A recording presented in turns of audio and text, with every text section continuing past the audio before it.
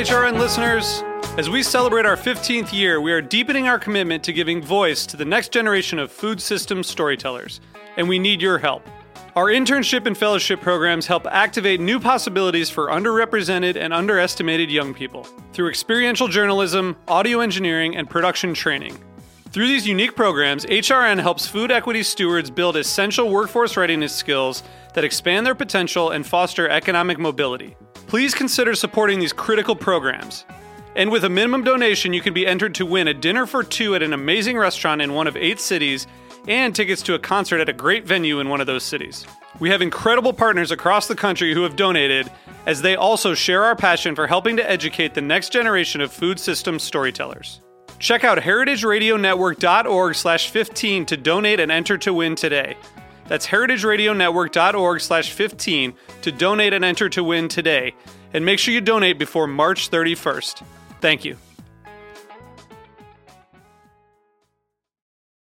Today's program is brought to you by Tabard Inn, new American cuisine in one of Washington, D.C.'s oldest hotels, located in DuPont Circle. For more information, visit tabardinn.com. Today's program has been brought to you by Route 11 Potato Chips. Made with a secret recipe and superior ingredients, their mission is to make an outstanding product in a safe and clean environment. For more information, visit www.rt11.com. You're listening to Heritage Radio Network. We're a member-supported food radio network broadcasting over 35 weekly shows live from Bushwick, Brooklyn. Join our hosts as they lead you through the world of craft brewing, behind the scenes of the restaurant industry, inside the battle over school food, and beyond. Find us at heritageradionetwork.org.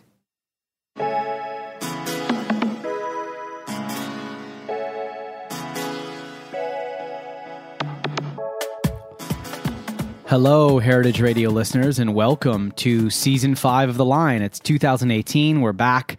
You probably already broke your New Year's resolution. You're dreaming of warmer weather, but fear not. We've got your distraction right here. We're back broadcasting live from the back garden of the famous Roberta's Pizza, adjacent to the 2 Michelin star Blanca, bringing you another season of delicious interviews with unique chefs and restaurateurs, all great talents in the food world.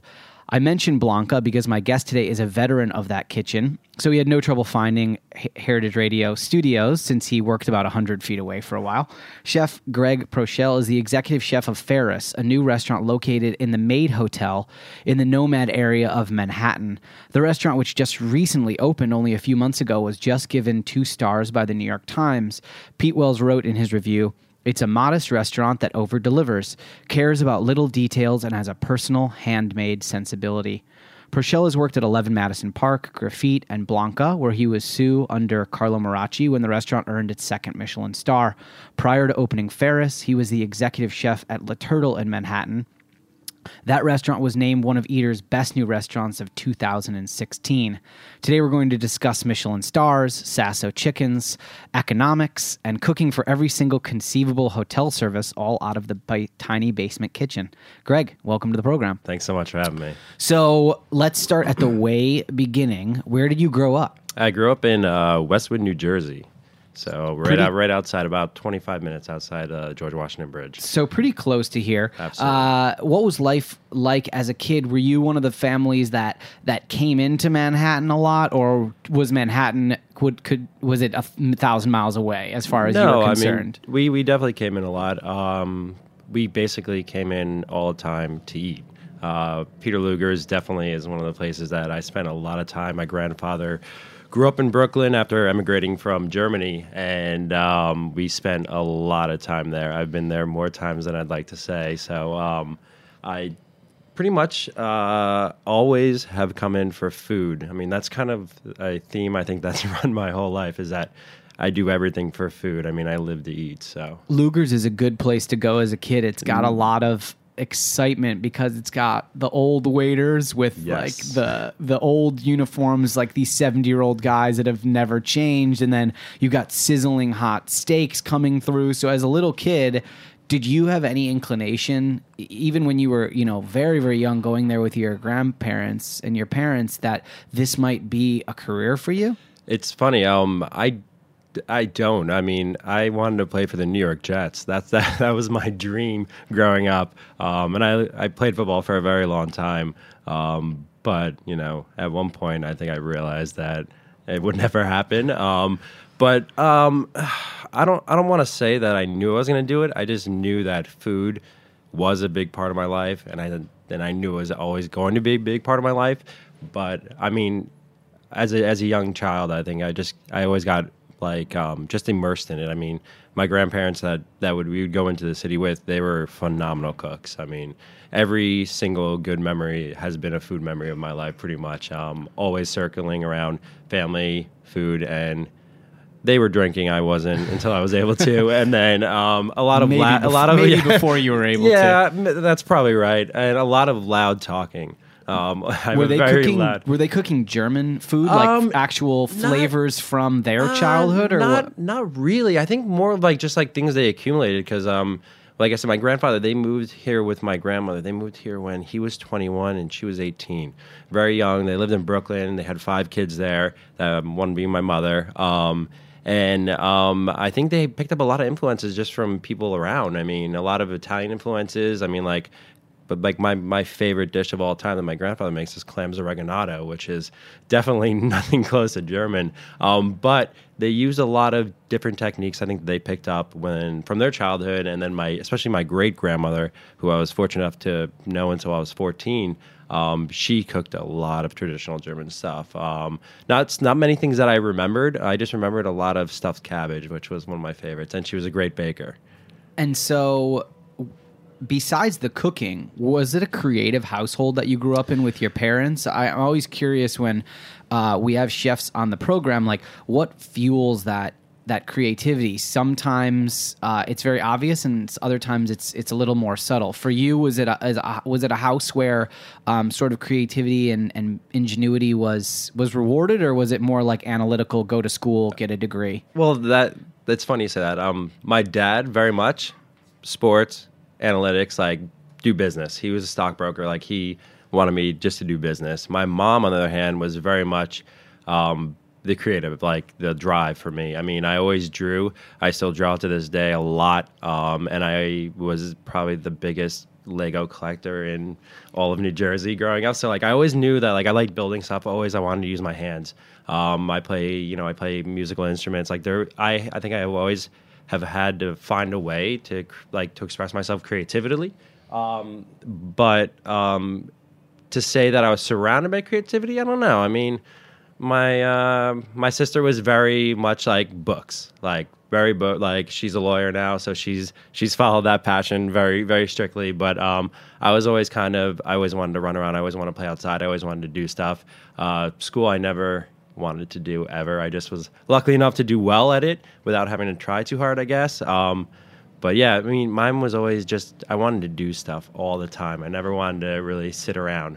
And it's funny because now that's kind of all I want to do is sit around and read books and read cookbooks and research cuisines. I mean, besides being at work. So you mentioned that your parents are kind of opposites, and you're maybe a blend. Much. And the school choice that you made, you went to Wesleyan, which I think veers a little bit towards what you're saying about your mom, as it's a small liberal arts college in Connecticut. But you studied economics. I did, which is an interesting choice for Wesleyan, and for someone who's just described themselves as wanting to use their hands and build things. Economics is really it's a lot of it was a lot of pen and paper and computer, right? Very much so. I mean, so why that choice? Well, I mean, math was always also very interested to me. I'm actually very interested in numbers. I think number theory is very cool. And at the end of the day, most businesses, all it is really numbers. I mean, at any business, anywhere.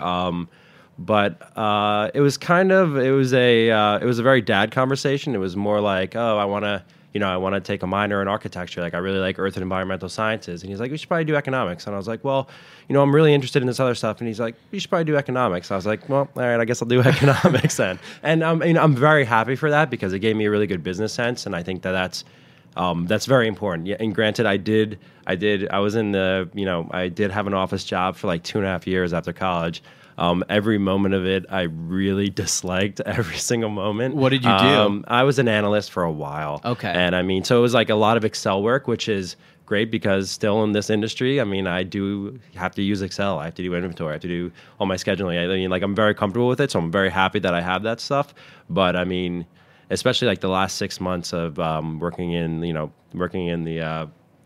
collared and tie world, I really was it was just like, all right, I got 6 months. I'm going to go to culinary school. Like, I got to get out of this. I got to get out. It's interesting that you mention, the Excel documents, because people work at restaurants and they learn how to do knife skills. You learn how to manage your prep list. You learn how to just generally stay organized, right? Pick up dishes, how to make a sauce that doesn't break. No one really tells you that once you become the executive chef, once you become in charge, you sit at a computer for a really long time, for long periods of the week. More than you'd like. More than anyone really likes. And a lot of it comes down to just managing inventory, managing schedules and things like that.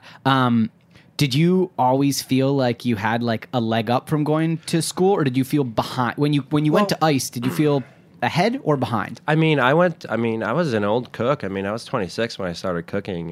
So that's, in the grand scheme of things, that's pretty old. I am very competitive, so like I didn't really think I was a leg down that I started late. It's just, it's interesting going into a job and having someone that's like 7, 8 years younger than you, just like literally destroying you around the kitchen and just feeling very inadequate. That's how I felt. I mean, my first job, like you mentioned, was at EMP. That was the first time I went to stage there to graduate. And really threw yourself into the fire on that one. Yeah. I were like, decided to start slow. I'll go somewhere. I'll go to EMP, one of the best restaurants in the world. I went there to stage so I could get unpaid for an externship. And that was the first time stepping foot inside a professional kitchen. So that was eye-opening. I mean, immediately when I stepped into that kitchen and just seeing the things around me, seeing how it actually functioned, I was like, I was like, this is for me. And then I actually got picked when I started my externship, because that was a few weeks before. I think maybe 5 or 6 days before it, they got their first 4-star review.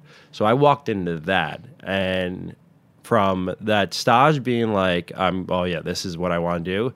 The first 2 weeks there, I was like, oh God, I've made the biggest mistake of my life. Like, parts of my body hurt that I didn't know I had. I just was going down every single day. And then, it got easier. And then a month went by, it got even better. And then, you start progressing, you start finding your footing. And it was a very great first job. I mean, if anyone's going to kick your ass like that, I'd rather it be them. So your perspective on EMP is something that I want you to share a little bit more. In terms of specifics, I am really curious about, prep work and cleaning. I think a lot of listeners, have experience in kitchens, right? But not many people know, they can't really see what that level of excellence is like up at the top. And you came in sort of from an outside perspective. You were a little bit older than anyone else, probably very, mature, but had very little experience. So, in terms of the workload, if you can share specifics, what was a day like in a 4-star kitchen for your first job? Well, I don't want to say depressing, because that's the wrong word, but you literally feel like I felt like I was letting people down every single day, just because I was never ready. The first couple of weeks, I was never ready for service. I was always behind. I was always doing stuff wrong. But luckily, I had the gentleman who, Chris Flint, was the first sous chef I have. He's a big reason of why I was there. He really knew how to drive me, and he really knew he was like the dad. He was like, I'm not mad, but I'm disappointed, which is I think one of the most powerful things. The worst. It's the hard thing to hear. The worst, and and he's like, you could be better. And and at first I was just like, no, I can't be better. And then you start believing in him, and you start having all this positive influence, and you have all these people around you. Because at the end of the day, the thing I love about the kitchen is it is like, I've played sports my whole life. It is a team. It is, everyone's working towards one goal. And, you are as good as your weakest link. And I didn't want to be the weakest link. And I was at the beginning. I mean, I absolutely was. So I had to work hard. I had to get better. And I mean, you're basically, what it's like, the prep list is you're coming in, you have 4 hours to get 7 or 8 hours of work done. So you just have to get better. I mean, it was a sink or swim situation. I mean, with like I said, there's so much positive support there, but at the same time, is if you're not pulling your weight, like people will notice it. So you don't want to be that guy or girl. Like you want to be a positive like influence on everyone around you. And like I always saw myself as, if I didn't know what I was doing, I'm gonna figure out how to do it. I'm gonna stay up late. I'm gonna look at videos. I mean, like luckily we have that now. Like I'm gonna find ways to get better. I'm gonna ask questions. I'm gonna come in early, off the clock. I'm gonna do what I can, just because I always wanted to get better. And that's kind of why I chose that, because I knew I was coming in late. I knew I wanted to start at one of the best restaurants in the world, because I wanted to accelerate quick. I mean, I wanted to get to where I am. So, but in terms of a lot of the first like interactions I've had with sous chefs there were them telling me I'm doing something wrong. Like James Kent, I joked about it with him the other day when I saw him. That I was like, the first time you talked to me was when you yelled at me because I had some flour at the floor. Like I was doing these crab cakes and there was like flour, like panko breadcrumbs on the floor, and he just was screaming at me. And he's right, it was dirty. But like I was like, it's funny because that's your first interaction, and but then he saw I was doing good, and then it's like we have good interactions. It's like there's a very it's a tough love, but it's like at the same time it's just love. I mean, like they want you there, they want you to do well. How did you come across Blanca? It's another high-end restaurant, but perhaps as different from EMP as you can get while still being in the Michelin system. For people who have never been to either one, 11 Madison Park, large dining room, at least probably 100 seats, soaring ceilings, white chef coats, very, very classic. Blanca, tell us about Blanca. What's Blanca like? Well, yeah, I mean, it's funny because like until I went to EMP, not since high school, did I have to be cleanly shaven every day. It was very important that I had to be cleanly shaven, and like from anyone who has seen my picture, I am a very, very, very bearded man. Yeah. Shaving every day sucks. It's rough. Like it's irritating, especially when you're wearing a chef's coat on your neck. It's like, I don't want to go into specifics, but it's like hot and sweaty. it's uncomfortable. It's uncomfortable. Yeah. It's like I don't like having a rash on my neck while I'm getting absolutely punished with prep. But Blanca, I mean, timing's everything. It's very serendipitous. After EMP, I had a great job at Graffiti where I worked with Jesus Nunez, who was a big mentor. He really he honed my creativity and really like believed in me. He was one of the first chefs I believed in, like just letting me kind of go. And then after that, I chased money, which is not a smart thing to do as a young cook. And then one day, my girlfriend at the time took me to a Terra for my birthday, which was an amazing meal. And I was like, I want to do this. Like I want to do tasting menu. Like this was like such a special experience that really kind of changed my whole like kind of just general outlook on like what food could be. And I literally quit my job a couple days later, and I was kind of just searching, and I answered a random ad, and then I was at my parents' house at the time, and I got a text message from Carlo just being like, can you come into stage? Can you come in tomorrow? And I literally came back from New Jersey, staged there. He's like, come back in a week. I staged there again a week, and then I got the job. And at the same time as I was off the Michelin, that racket for a little while. So the first couple days were tough. My good buddy Alex Leonard, who was the CDC after there, he was tough on me right in the beginning, and then because of that, we forged a really good friendship. And I mean, we did amazing things there. But it's funny because we didn't take ourselves very seriously. I mean, we took our work extremely seriously. I mean, when we were there, it went from, I believe, 6 people down to 2, like almost overnight. And just me and Alex were the only guys there. And like, we didn't panic. We just kind of did our thing. We did it at our pace. We did it at a level that we love. I mean, it's such an amazing place there. Like Blanca was, it opened my eyes to the green market. I was going to the green market 4 times a week. I was learning about ingredients. I was seeing techniques. It was like a cuisine without like reins. It was just, we could do kind of whatever we wanted as long as it was within Carlo's vision. And he really wanted us to express ourselves through our food and through his vision. So I think I can't say this, that that truthfully because I haven't been to too many ones. But I mean, to me, it was like a kitchen like that I've never experienced. It was very fun, and I mean, having the dichotomy of like here with Roberta's and the pizza guys coming in and out. It's just like it shows also one of the things that I love is like that kitchens have personalities. Like people are fun. Like people come from all walks of life. Like you learn a lot. Like it was such a fun time for my life working at Blanca. That's why I stayed there for so long. The interesting thing about Blanca is that you can do anything flavor-wise there. It was probably not as confining as an EMP where 100%. I believe the clientele is expecting a foie course and they're probably expecting a caviar course and there's probably a seared duck breast, right? But at Blanca, if you can talk a little bit, Carlo, you know, he has a lot of deep connections to sort of Asian flavor, yes. Japanese technique. But is there maybe a specific dish that you can quickly take us through, something that was perhaps, if you can, encapsulate what was happening at Blanca when you were there? I mean, that's tough. There's so many of them. Yeah, just one there's that so really many of them, sticks but out one to that you. sticks out was one that we kind of worked together on. Carlo had a really good idea of a flavor profile that he wanted to work with, and it was sunchoke, soy, ulva, seaweed, and like honeycomb. And we just created this small little bite that had like green almond. It had some sunchoke puree that was like cooked in soy milk, so it kind of had some funk in it, which is something like I never would have thought to do.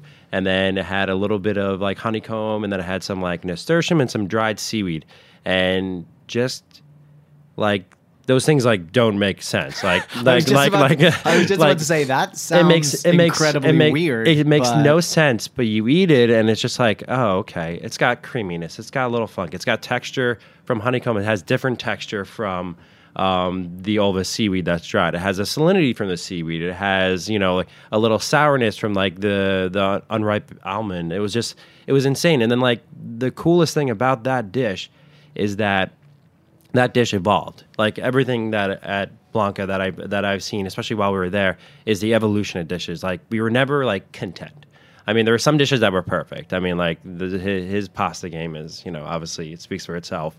Like the andouille ravioli. Like I ate so many of those things. It's not even funny. And every time I eat one, I'm just like, God damn. I was just like, God damn, is this good? Like this doesn't make sense. Like it's not fair.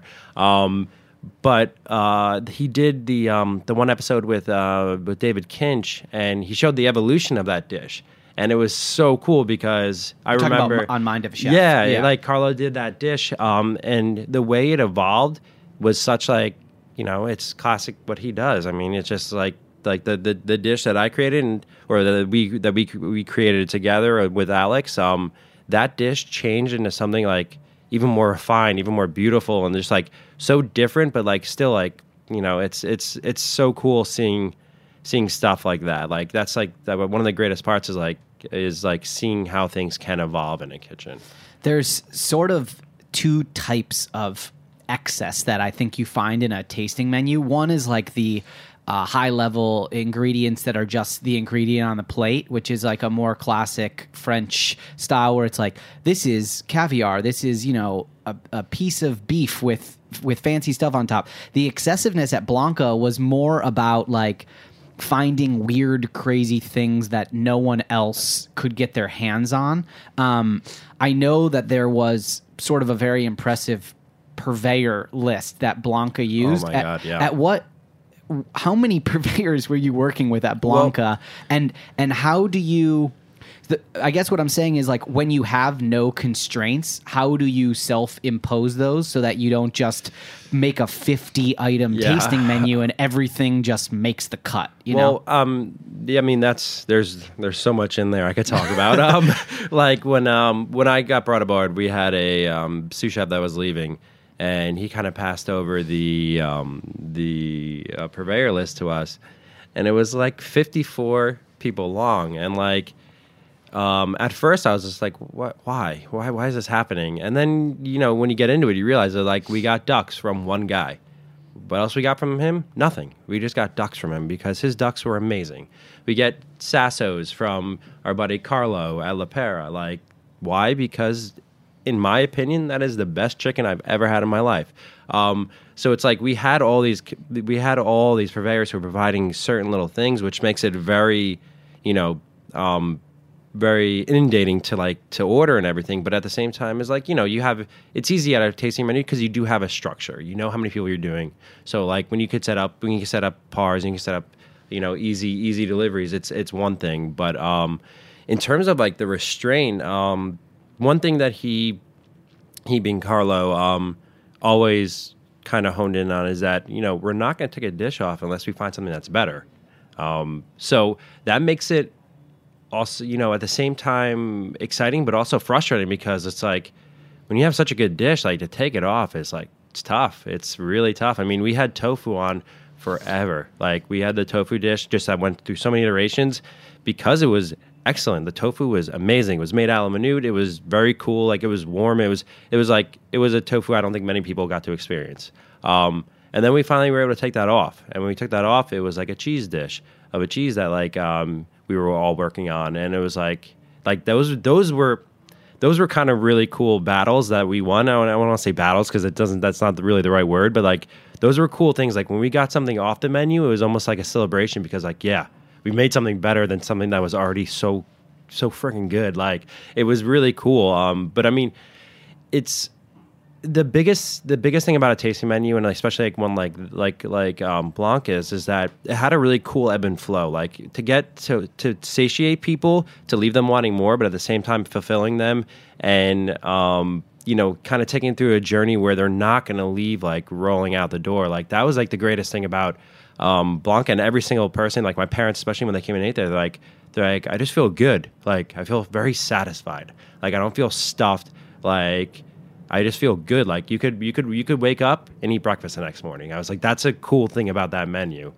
So like, to be really excited about something and is like, we were working at something and like, if maybe it wasn't quite right, it's fine. You tuck it in your back pocket. Next year, you revisit it. And that's like the great thing about cooking is that like you write it down, you have all these things. I mean, that's kind of what Ferris was, that it's just all these things that I've had ideas about, all these things I wanted to try. I mean, we wanted to do a carrot pasta at Blanca, and we did one, and it was a very different one. It was I think it was a farfalle pasta with rabbit, and I wanted to do a filled one, and I just couldn't get it right. And then like I spent like the better part of 3 months at Ferris trying to figure it out, trying to get it right. And like, is it right? I mean, it's good, but I'm still working on trying to make it better. Yeah. We're going to take a quick break, and when we come back, we're going to talk about that Sasso chicken. We're going to talk about La Turtle, and then, of course, we're going to get into Ferris, your new restaurant. Stick with us. We'll be right back here on Heritage Radio.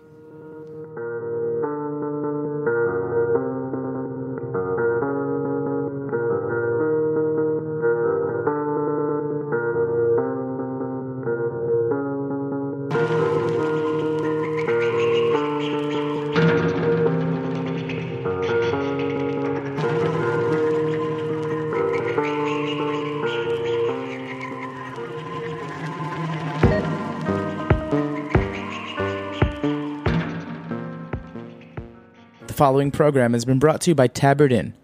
Tabard Inn, Washington, D.C.'s quintessential small hotel, is located on a quiet, tree-lined street just 5 blocks from the White House.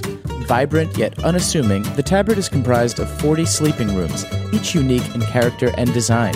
Feast on eclectic American cuisine in their acclaimed restaurant, or enjoy a cocktail and listen to live jazz in one of their cozy Victorian seating areas. Mingle with travelers from around the world who find the Tabard the only place to stay when taking their travels to Washington. For more information, visit tabardinn.com. The following program has been brought to you by Route 11 Potato Chips. From the moment Route 11 Potato Chips dropped their first batch of chips back in the early days of 1992, they understood their destiny as a high-quality producer. Instead of succumbing to the frenzy of mass production, they took advantage of their small size and made chipping a personal art form. The payoff was immediate: an incredible potato chip. With a secret recipe and superior ingredients, their mission is to make an outstanding product in a safe and clean environment.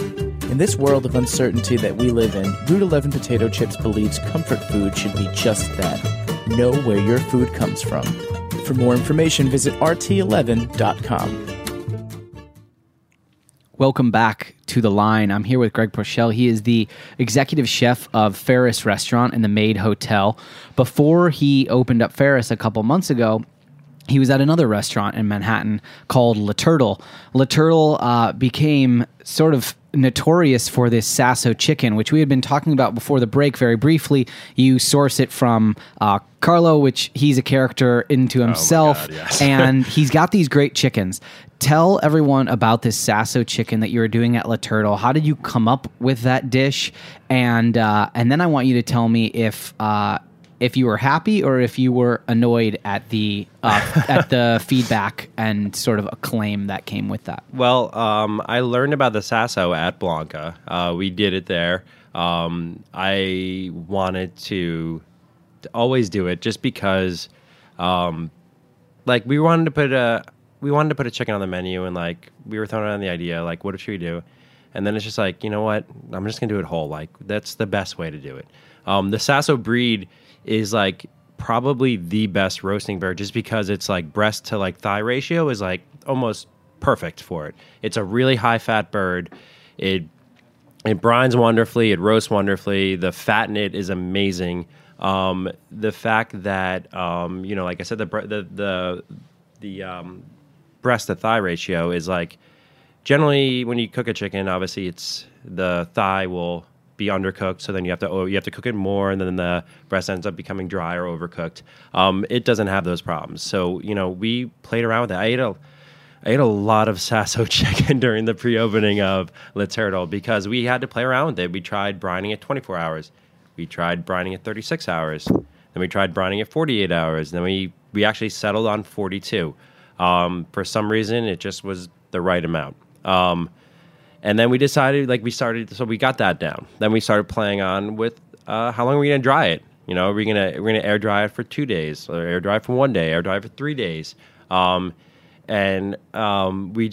We found the formula, the temperature, everything that we liked about it. And I mean, as far as chicken goes, it's a really good chicken. I mean, chicken is not the most exciting thing, but you ask a lot of people, especially a lot of chefs, like deathbed meal, they want their mom's roast chicken. Like they want like a really just well done roast chicken. I mean, everything can have like, tons of technique, tons of like, cool ingredients or anything. But like, if you do like one thing, if you do that really well, like it's satisfying. I mean, I wanted to do it and I wanted to make a spectacle about it. When you get this whole chicken, like I wanted everyone in the dining room to like stare at the table that's getting it, like make them feel really cool, make them feel really special. I mean, we're in the business, obviously. We're giving people dinner, and like I think it's more than that. I think it's like an experience, and like we wanted to make it really fun. What came out, like, did I expect that to like go where it went? No, not at all. I mean, it was just we were just doing a chicken that we thought was cool, and we thought it was a really fun, kind of weird, slightly dangerous way of presenting it, and people really liked it. And I mean, it's funny you use the word notorious because it's I think that we had a lot of other really great things on that menu, and it was just like, oh yeah, you work at Le Turtle, the chicken place, and I was like, yeah, but we kind of got other stuff too. But like, it's funny because that chicken also, that was like the lifeblood of that restaurant. I mean, the roasted carcasses went into all of our stocks. Our stocks went into like a kohlrabi bisque that was like a really popular dish there. The livers went into a chicken liver mousse that was amazing there. It's funny that like. That one thing kind of like saw its way through a lot of different stuff. I mean, like all of our braised meat, we used the Sasso chicken stock, which was incredibly fat and like it was super rich in umami just because of the natural like collagen in it. And it was a great product to have around. So it was like, am I mad? No, I can't be mad about that. I mean, it's like, it's funny because at Ferris, people were asking, they're like, when are you going to do a chicken? And like, there was always a plan to do a chicken and we wanted to do it differently. And we still do, and we do it some nights. Like, I mean, I got like 15 of them hanging, drying out right now that every once in a while we just kind of pop it up. And if you're lucky enough to get one, like get one. But, it's definitely not something that's like a mainstay, but I think I owe it to people that really like my cooking. Like, I want to please the people that have been following me and that come here, and like we're just doing it just a little differently. Like we're doing it smoked now, which is I think a really cool way because it's got all that fat on it, so it really kind of picks up just a quick. We smoke it al menu right at the pass, right in front of everybody, and it is even more of a spectacle now just because it's such a small, intimate space that we're working out of. But this one definitely has set off fire alarms on multiple occasions, which is not the best in a hotel. But I mean, I think it's actually we finally got that we got that under control now. Going from Sue and then to executive chef at Le Turtle and now Ferris, what has been the most dramatic learning curve for you in terms of trying to find not your culinary creative voice, but your leadership voice, and what did you not feel ready for coming into the Ferris project that is now kind of dawning on you? Well, it's a very good question. I think that at Le Turtle, I was very, very stressed about stuff. I was very worried all the time. It was just my first executive gig. I was very, I was very confident in my cooking, but being a leader is one thing. Like, it was very daunting, and I was probably less nice than I should have been. At Ferris, that was not at all the case. I'm even more confident in my cooking, I think, now. Confident in my leadership skill, and I'm not a you say, like you mentioned before about being on the computer, but I kind of do that in my off hours. I come in, I open, I cook, I do the bread. Like, I'm prepping all day long. Like, I make every bit of pasta that comes out of that kitchen. Hence why I've been there for the last 130 days straight. It's what I want to do. I mean, and I think that's the leadership that I've always liked, is that I want to make sure no one's working harder in that kitchen than me right now. I am there all the time. Like, I will be there for people. Like, I always put everyone else in my kitchen, I think, before me, which at some point that's going to have to take a little bit of a break, because I need at least a half day off soon. But I lead by example, and I think that's the most important thing. And like I said, we practice PMA in that kitchen, that positive mental attitude. We are a very fun kitchen to work in. Moods are high. Like, it's for a creative space, I think it has to be, like, for everyone to create and for everyone to kind of be on the same page and kind of want to go after the same goal. Like, you got to love what you do. I mean, it's long hours, it's daunting, it's like, it's a tough life. But I mean, when you step into the foot of the kitchen, like, that was the best thing that I liked about it, is that, like, nothing else matters. Like, when you're in the kitchen, like, after whatever, you had a shitty morning, you had a bad commute, you come into the kitchen and it's like, all right, we're here to work. We're here to have fun. Like, at the end of the day, we're just cooking food. We're trying to do it the best we can and try to have a lot of fun with it. But yeah, I mean, it's like, it's an enjoyable time. You mentioned positive mental attitude and, putting your employees first and keeping it sort of a fun environment, which I assume means, like, not as much yelling. Of course, at the end of last year and at the beginning of this year, we're addressing a lot of changes in our industry, yes, based on sexual, verbal, physical assault and harassment that's occurring across all industries. But it's been a boys' club in kitchens for a long time, and hopefully things are changing for the better. I'm curious at Ferris and at the Maid Hotel, how you and the leadership team, what steps are you making now, or what did you do to foster a safe and creative work environment so that what we've seen happen with some other restaurant groups isn't happening at your hotel and your restaurant? Well, I mean, I don't think we really took any steps, to be honest. I just think we brought aboard just good people. I mean, that's, at the end of the day, like, that's what this comes down to, is if, like, you're a good person, you don't have to worry about anything. Like, we hire based on your skill level. That's it. I mean, that's like I said, that's one of the greatest things about the kitchen, is that, and just like what it should be when it's right, it's, you have people from every background, every orientation possible. When you get in the kitchen, it's like, can you cook? Yeah, you can cook. Great. Let's cook.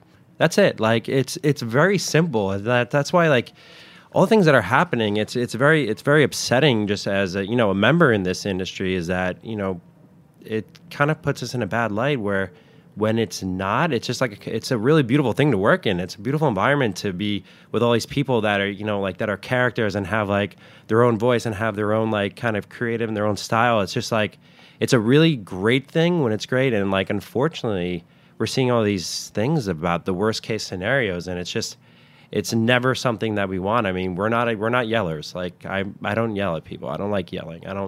I've when I want to hear yelling, I hang out with my family because they all yell all over each other so they could have a chance to speak.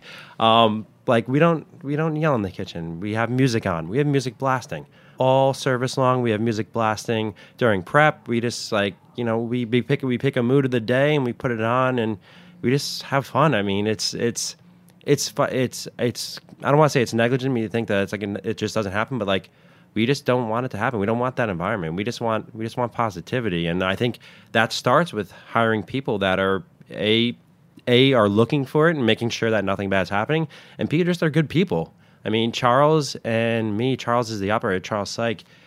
We got partnered up by one of the owners of the hotel, Sam, and we just kind of met, and immediately I was like, yeah, I'm going to work with this guy. Like, this is going to be fun. Like, this is going to be a great situation. And then he brought in his AGM, Jenny Lakin, who's doing the wine stuff, and like, she's great as well. And like, we get together, we get along so well. So I think that's just like, it's just putting good people together. I think good things are going to happen. I mean, there's always the chance for something bad to happen. So we put protocol in place and we make sure we watch it. I mean, it's just being on top of everybody and just holding people accountable for what they say and their actions. It's really all it is. But I mean, we've been blessed with having really just good people that are just fun to be around. Since you've got a bit of a late start, even though you've accomplished a lot so far in your career, do you feel like you have a list of things that you're kind of checking off? And by that, I mean, are you accomplishing sort of the ultimate goal with Ferris that you've been looking for since you started cooking, or do you not know? Well, I don't know if I know. I mean, my end goal is I want a 10-seat restaurant on a beach somewhere in the Caribbean. That's like my end goal, just like catching fish and using it. Like that will be my escape goal, my retirement plan in hopefully maybe like 20 years. I don't know. I'm not done with this. I'm not done with this industry yet. But I think that like I set plans. Like, I set a 5-year plan when I started cooking. I set a 1-year plan, a 2-year plan, and now I don't really have a plan. I just want to work. I just want to work in a fun place where I'm doing good food. And to be honest, the open kitchen was something I always wanted to do because one thing I didn't like about like the finance world is I didn't get much immediate gratification, and like that was something that I immediately got once I started at Blanca, especially because I mean there's a lot of small victories. Like, oh yeah, I just really cooked this steak really well. Or that's like just in this industry, like I crushed my prep today like 5 minutes faster. There's a lot of those like small little victories, but like at Blanca and like now at Ferris is like I serve something and there's someone sitting across from me and they're like yelling at me. They're like, "This is so good." It's like that's like amazing. Like it's just dinner, but like making people happy is like why we do this. At the end of the day, it's hospitality. It's making people want to like come back. It's making people talk to their friends like, man, like this blood sausage I had, like I hate blood sausage. And like I hate blood sausage because the blood sausage that I grew up with was stuff that like my grandfather brought and it tasted like, like blood. Like it was not good. So like I always was like, I want to make one better. But yeah, I mean like it's so fun to have that open kitchen environment and have that interaction and say that like this is like where I wanted to be, or like this is the end. No, I mean we're gonna keep. There needs to be a level of being of being happy with something, but at the same time as I always want more. So we're gonna keep going to Ferris. We're gonna keep evolving. We're gonna keep trying to change stuff. We're gonna keep trying to improve on everything we do. I mean I think I'm gonna always be that way until I decide maybe I just need to find that Caribbean spot. But yeah, I mean, we are always going to try to do more and try to do better. It's just because that's just who I am, and I have, like I said, I have really, really great people. I have great stews, I have great cooks, all who want to keep doing more, keep doing something amazing. So just surrounding myself with those people makes me want to do that. And it's just never not going to do that. I mean, right off the bat, we're still doing specials. We do specials right from the beginning. We offer critic specials, which I guess is not normal, which I just found out. But that's what we want to do. We want to play. We're really excited about stuff. Like that's when people were talking about why we chose the name or why like what kind of cuisine it is. Which I'm not gonna lie, I hate that question just because I don't know. Like the cop out is New American. But like which means nothing. Which means nothing. But like, you know, it is like pretty Japanese influenced, and like that comes directly from my time working with Carlo and Blanca. But you know, the main thing is like, and this is something me and Charles spoke about like at length, is like excitement. And like people are like, you can't say excitement. That's not a cuisine. But like, well, we're doing stuff we're currently excited about. Like, say we got in a sample from like Regalis, is one of our best purveyors. Like they gave us a whole bunch of like this fish, or like these mushrooms, or like these citrus. Like we try them, we're like, damn, like these are really good. Like these are the best kumquats I've ever had. We're excited about it. Let's do something that's awesome about that. And I think that's like I think the like kind of the groundwork of like, you know, seasonal cuisine, is that like when something comes in, you get excited about it. Like you get excited about a produce that comes in that's maybe only around for like 3 weeks. And the excitement about that is like, we got to create something. We got to get something on the plate right now. We got to do this. We have like 3 weeks. And if it takes a week to recipe test, then we're down to 2 weeks, you know? So it's like, if that, I don't think that excitement's ever going to burn out at Ferris. So we're really excited about where we're going to go. I mean, we're only 3 months old, and like, we're already, I think, grooving pretty good. So we're just going to keep going and going and going. Chef, thanks so much for joining us. Hopefully you'll get a day off sooner or later. That's all right. That's all right. Tell everybody where they can find Ferris in the Maid Hotel. Ferris is at the basement at 44 West 29th Street. You can come in right through the entrance in the basement. You walk into our little oasis that's kind of tucked away, and you'll almost 100% see me standing right there at the pass. All right, go check out Chef Greg at Ferris Restaurant, and join us again every Tuesday at 11 a.m. for a new episode of The Line here on Heritage Radio.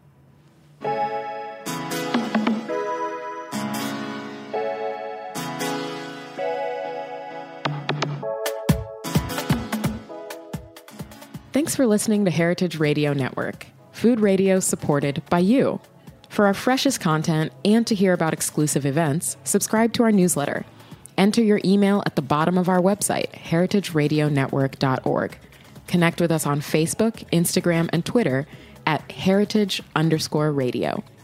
Heritage Radio Network is a nonprofit organization driving conversations to make the world a better, fairer, more delicious place. And we couldn't do it without support from listeners like you. Want to be a part of the food world's most innovative community?